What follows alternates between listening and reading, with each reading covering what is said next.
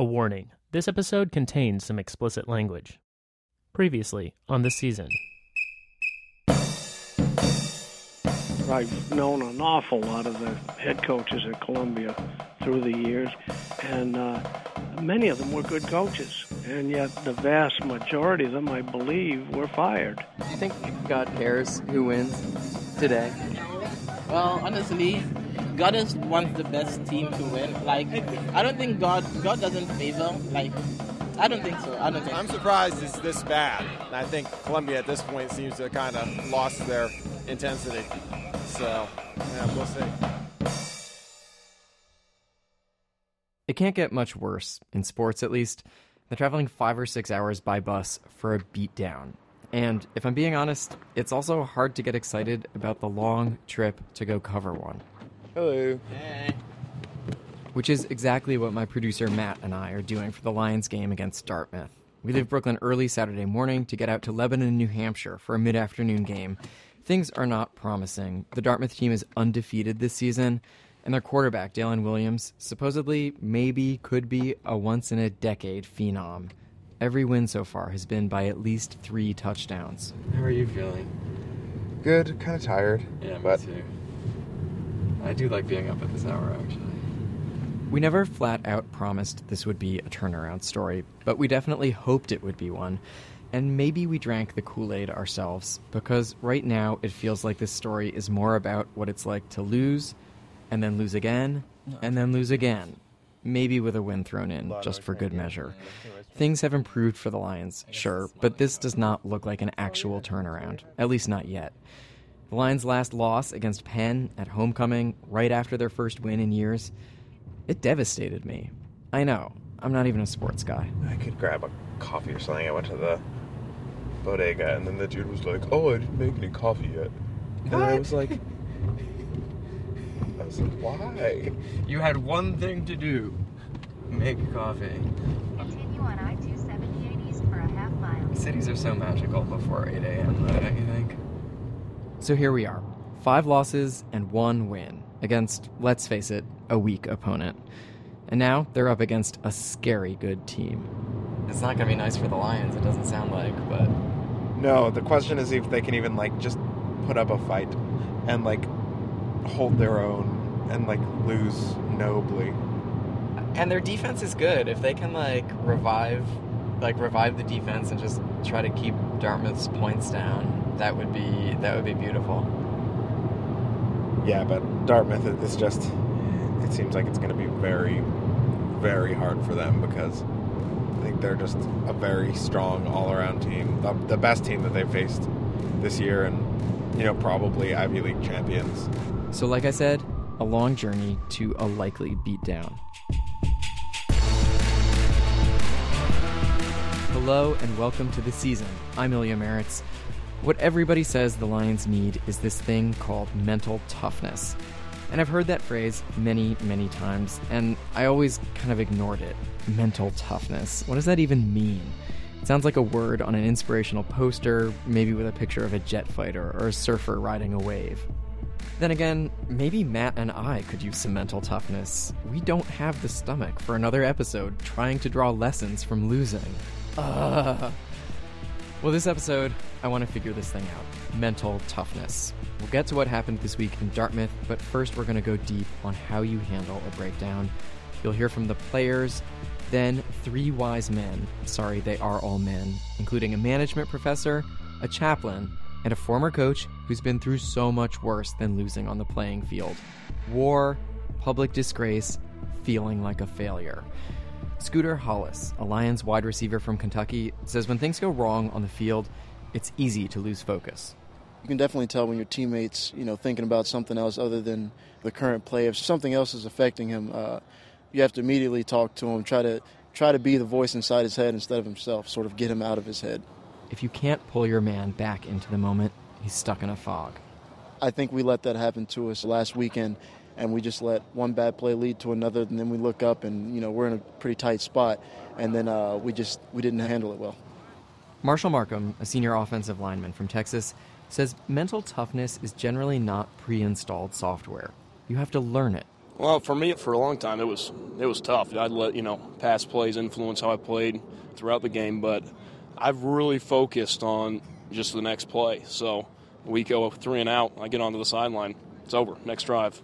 You could just call this grit, seeing what you did wrong, understanding it, adjusting, and then moving on, just moving on. That's part of it too. The thing is, it's hard to get this balance right. If you don't learn the lessons, you won't improve. But if you can't let go of your mistakes, you'll probably flub the next move too. So bring it up, bring it up, bring it up. All that shit from last weekend, you gotta make that in your blood. You gotta look at yourself every morning, know you're a good football player, and this is a good fucking football team. Let's get it. Family on 3. 1, 2, 3, family. Lift your shit up, let's go. So, back on Tuesday, 4 days before the Dartmouth game, it's the first practice after the horrible Penn game. Matt is there, I'm not. And what I think is really interesting here is a lot of the guys on the team, they turn to God for guidance on the field. This is where we meet wise man number 1, Jim Davis. He's a volunteer chaplain who's with the team every Tuesday. At the end of practice, some guys go to the weight room, others stretch with their position groups. And about a dozen guys make their way to the center of the field toward Jim. These huge football players, still in their pads and uniforms, take each other's hands and form a circle over the big Columbia Sea at the 50-yard line. I asked them to go ahead and start, and whoever on the team feels like praying out, whatever's on their heart, they do. And then at the end, when it begins to get quiet, I think they're probably done at this point. And then I pray for a couple minutes, and then we end it. I don't have numbers to back this up, but it seems like this football team is more religious, or at least more Christian, than other undergrads at Columbia. Many of the guys come from religious high schools, lots of Bible verses listed in their Twitter bios. Jim says someone religious can find guidance in Scripture. Take Psalms. One of the Psalms says, how good and pleasing it is when brothers dwell together in unity. And so one of the things we were encouraging the guys who come from a faith background is saying, look, when things get hard, you are the guys that can bring life and unity and a bigger picture into the situation that you all are facing. The whole prayer circle goes for about 10 minutes, which is honestly a long time when you have to catch a bus back down to campus. But it's a time for these guys to just stop for a moment and think about the bigger picture, whatever that is. Here's senior wide receiver Josh Foster. Football is definitely a mental game, and just being able to just have something that can keep things in perspective and be able to get your mind back on track, knowing that there's something bigger than the last play and the play before the game before is definitely helpful. And of course, the prayer circle's also a time to think about football some more. Chaplain Jim Black again. I think, obviously, the game against Penn, really disappointing. And I think they felt like, okay, now's the test, right? We haven't been tested. Are we going to fall back into some of the old mindset and habits that we had in the past, or are we going to persevere through this thing? We're praying for it. We're praying for strength and resiliency after Penn to continue to press on and do well.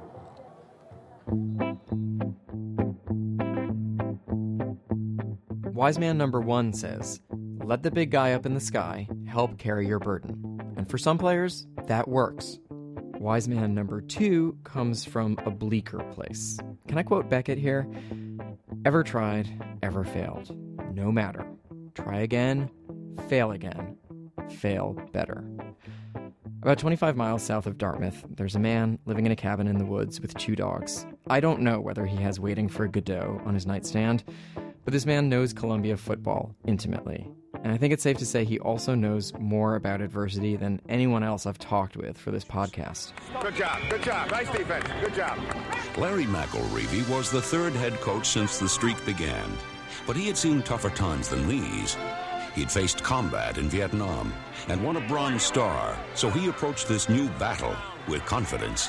Here he is in that superlative 1988 sports doc, The Streak Ends. Coach Larry McElreavy stands on the sidelines of Columbia Stadium in a white shirt and tie and a mop top. He's clapping and shouting encouragement. This is the man who led the team that broke the streak. Need a great catch out of you. He out-jumped you. Today he's thinner and his hair is whiter. Ending the streak should have made Larry McElreavy's reputation. Instead, the very next month, he was out of a job. So what has he been up to this past quarter century? Well, I have to be frank about that. I would deem it as failure. We meet at a diner, he suggests, off the interstate. In addition to our regular menu today, gentlemen, we have our breakfast buffet.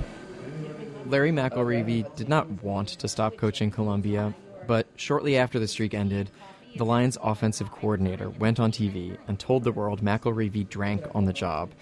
It was so bad, he sometimes reeked of alcohol. At the time, McElreavy denied he was an alcoholic. Today, he admits it was true. His marriage was also breaking down. He was accused of adultery. That part is not true, he says. And so, in the space of 6 weeks, Larry McElreavy had Gatorade poured over him in an historic win, and then he watched his life go into tailspin. I spent a couple of years wallowing in self-pity about that, which I'm not real happy with myself about doing. I'm angry at myself for doing it. And so I worked in the NFL for a year as a scout, and then I sold cars. Actually, the car business probably got my self-respect back more than anything. I was a top salesperson for like 13 years at one dealership, month after month. I got divorced right after the whole Columbia thing. The marriage was not good during the Columbia thing. It was falling apart then. So I lived in a cemetery with a blind guy and a CNI dog. For real? Oh, yeah. And that's a 3-hour dissertation right there. And I'm still friends with him. And I just flew around, and then it's only in the last probably 7 years that I really, I haven't drank now. I think it's 14 years, and life is great from that standpoint. But I've been frustrated because I know I'm a good coach. I can recruit with the best of them. I proved that down there. This might be the part of breaking the streak that makes Larry McElreavy most proud. He had to recruit players to Columbia while the team went 44 games without a win. And guys he recruited say he was tenacious. After leaving Columbia, McElreavy drifted, but his mind couldn't quit football. Eventually he got to coaching middle school and now high school. That's his job. And his team is undefeated this season. And as my daughter says, Dad, you still got your mojo.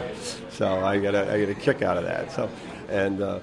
We all learn through our experiences. I've learned a great deal since that time. Unfortunately, I can't go back and change things. I wish I could. That probably will haunt me more than anything is when things fell apart at Columbia, there's only one person to look at in the mirror, and that's me. And I will forever have it. I don't blame what happened with my coaches. I don't blame it on players. I blame it that if I had done things differently or if I had made better choices, the whole world might be different. My world might be different right now, but that's not going to change. So, what he really wants is to try it again. He wants to coach college football. I'm ready, he says. I read a quote from you in one of the local papers where you were talking about trying to find other jobs at other colleges because you wanted to coach at the college level. And you said that you could wallpaper your house with the rejection letters. Oh, I could. Actually, I could wallpaper 2 houses now with the letters of rejection. I've kept all of them. Oh, yeah, that's, and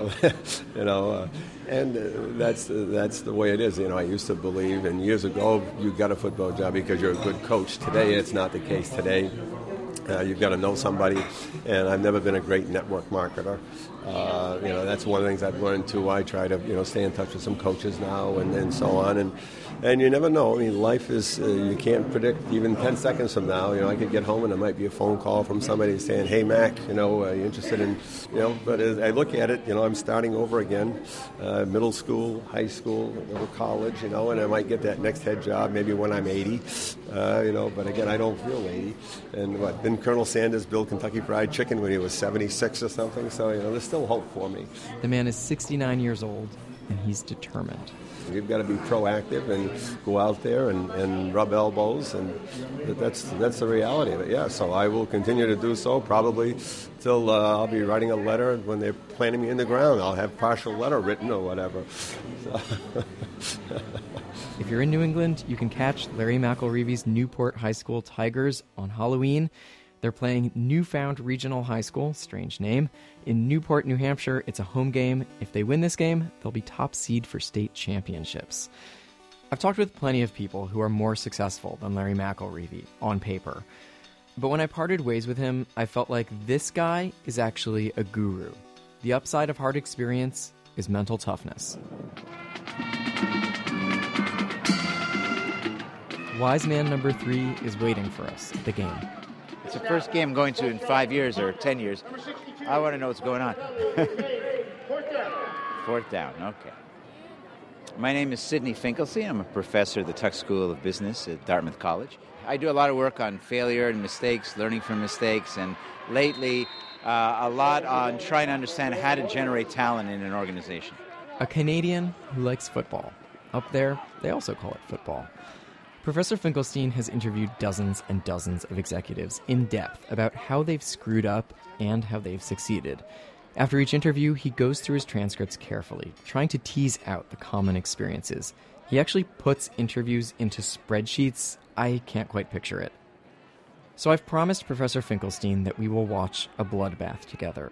His job is to make it educational. Business is about life. It's about leadership. It's about creating a team. It's about trying to accomplish a goal. And that's true for sports. It's true for life. It's true for everything. I actually think thing about what rattles you and doesn't rattle you. One of the things they always said about Derek Jeter that made him so great is didn't matter what he did in his last at-bat, it was 100% forgotten the next time. And even the successes, if you start thinking about that too much, then you end up in trouble as well. So there's some kind of special ability, compartmentalize or selectively forget, which is a really important component to change in organizations.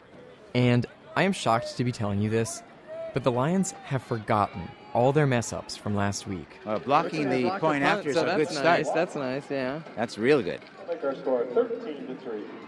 And they're actually playing really well. Selective forgetting. That's a part of mental toughness, too. I'm not going to be able to stay for the second half. With his lesson imparted, wise man number 3 takes his leave.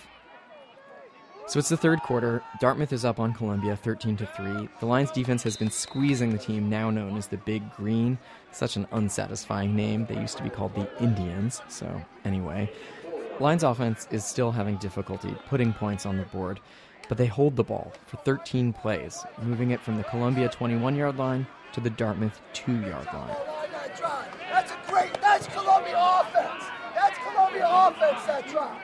It's third down. The Lions are spitting distance from scoring. Quarterback Skylar Morningweg has the ball. He's hopping to the right, looking for an opening. His offensive line can't hold back the Big Green much longer, and he has to make a choice. And he throws the ball towards number 10, a wide receiver who's behind the goal line on the painted turf U in the name Dartmouth. It's a clean throw, and 10 clamps down on the ball and is tackled to the ground a split second later by a Dartmouth man. Touchdown. And number 10 does this adorable little dance. Yeah, it felt good. It was only my third college catch ever, so it was cool that it was a touchdown. His name is Dylan Weldon. He's a sophomore from Nevada with shoulder-length blonde hair. For me, before every play, I get these nerves, and then once the ball snapped, they all just go away, and I'm just kind of free, and I just play my game, and when the ball's in the air, I just thought, I better catch this, or a lot of people are going to be mad at me. I feel like you guys showed so much more toughness in this game than in the last one, and I'm wondering how you got there. We were all very disappointed in last week. I think last week we were pushing a little too hard. It was homecoming, it was Penn, so that was a big deal. But I think this week we just went out and we played our game. We just went out there and tried to show everybody what we're made of. Fourth quarter, it's Dartmouth 13, Columbia 9. And now Dartmouth is getting a lot of penalties. By the end of the game, they will have racked up 17. Get it out there, get it out there, get it out there! Come on! Come on! No! Get it out! Get it out! Unbelievably enough, the thing that Penn did to Columbia last weekend, it seems like Columbia is doing that same thing to Dartmouth. The Big Green is clearly rattled, including their star quarterback, number 10, Dalen Williams. Unsportsmanlike conduct, offense number 10. That is his first unsportsmanlike conduct foul. The Lions say they saw him throw a punch. I'm watching with David and Marek Svoboda, brothers from the Czech Republic. They're here with their friend Eric, who's from Burundi. Marek and Eric were Columbia undergrads. Now they're first-year medical students at Dartmouth, and they very much want the Big Green to lose. It's coming. It's coming. I feel it in my bones. With less than 2 minutes remaining, the Lions get the ball. And they turn it over.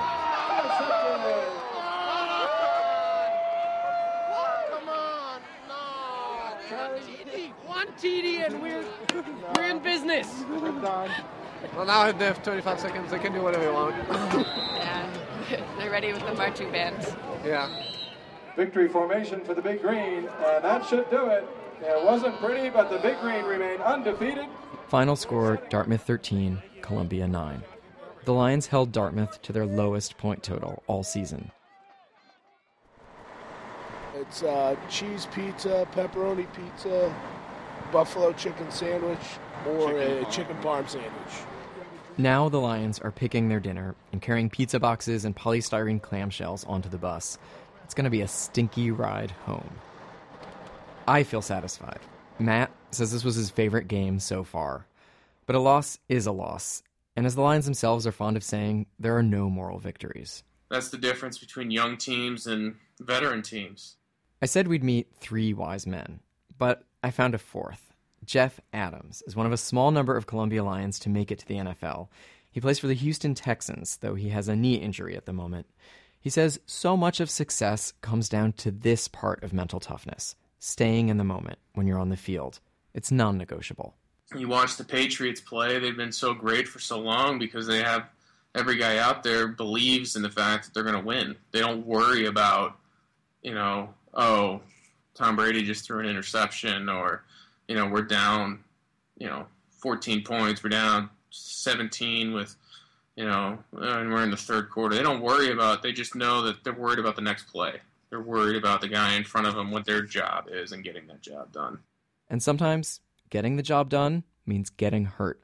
Next week, physical toughness. Maybe you've heard, football is brutal on the body. The best way to prevent injury is to hit harder. Lineman Hunter Little, you're going to have to explain that. Bruises and scrapes and broken bones and concussions and Jack Kerouac. Next time on The Season. By the way, the Lions are 1-5 at this point, with just 4 more chances to win. The next team they face is Yale. The Season is produced by Matt Collette, with engineering by Casey Means. We're edited by Karen Frillman with Sean Bowditch and Charlie Herman. Jim Schachter is WNYC's Vice President for News. Some of the music you've heard was recorded by the Columbia University Marching Band. I'm Ilya Meritz. Thank you for listening.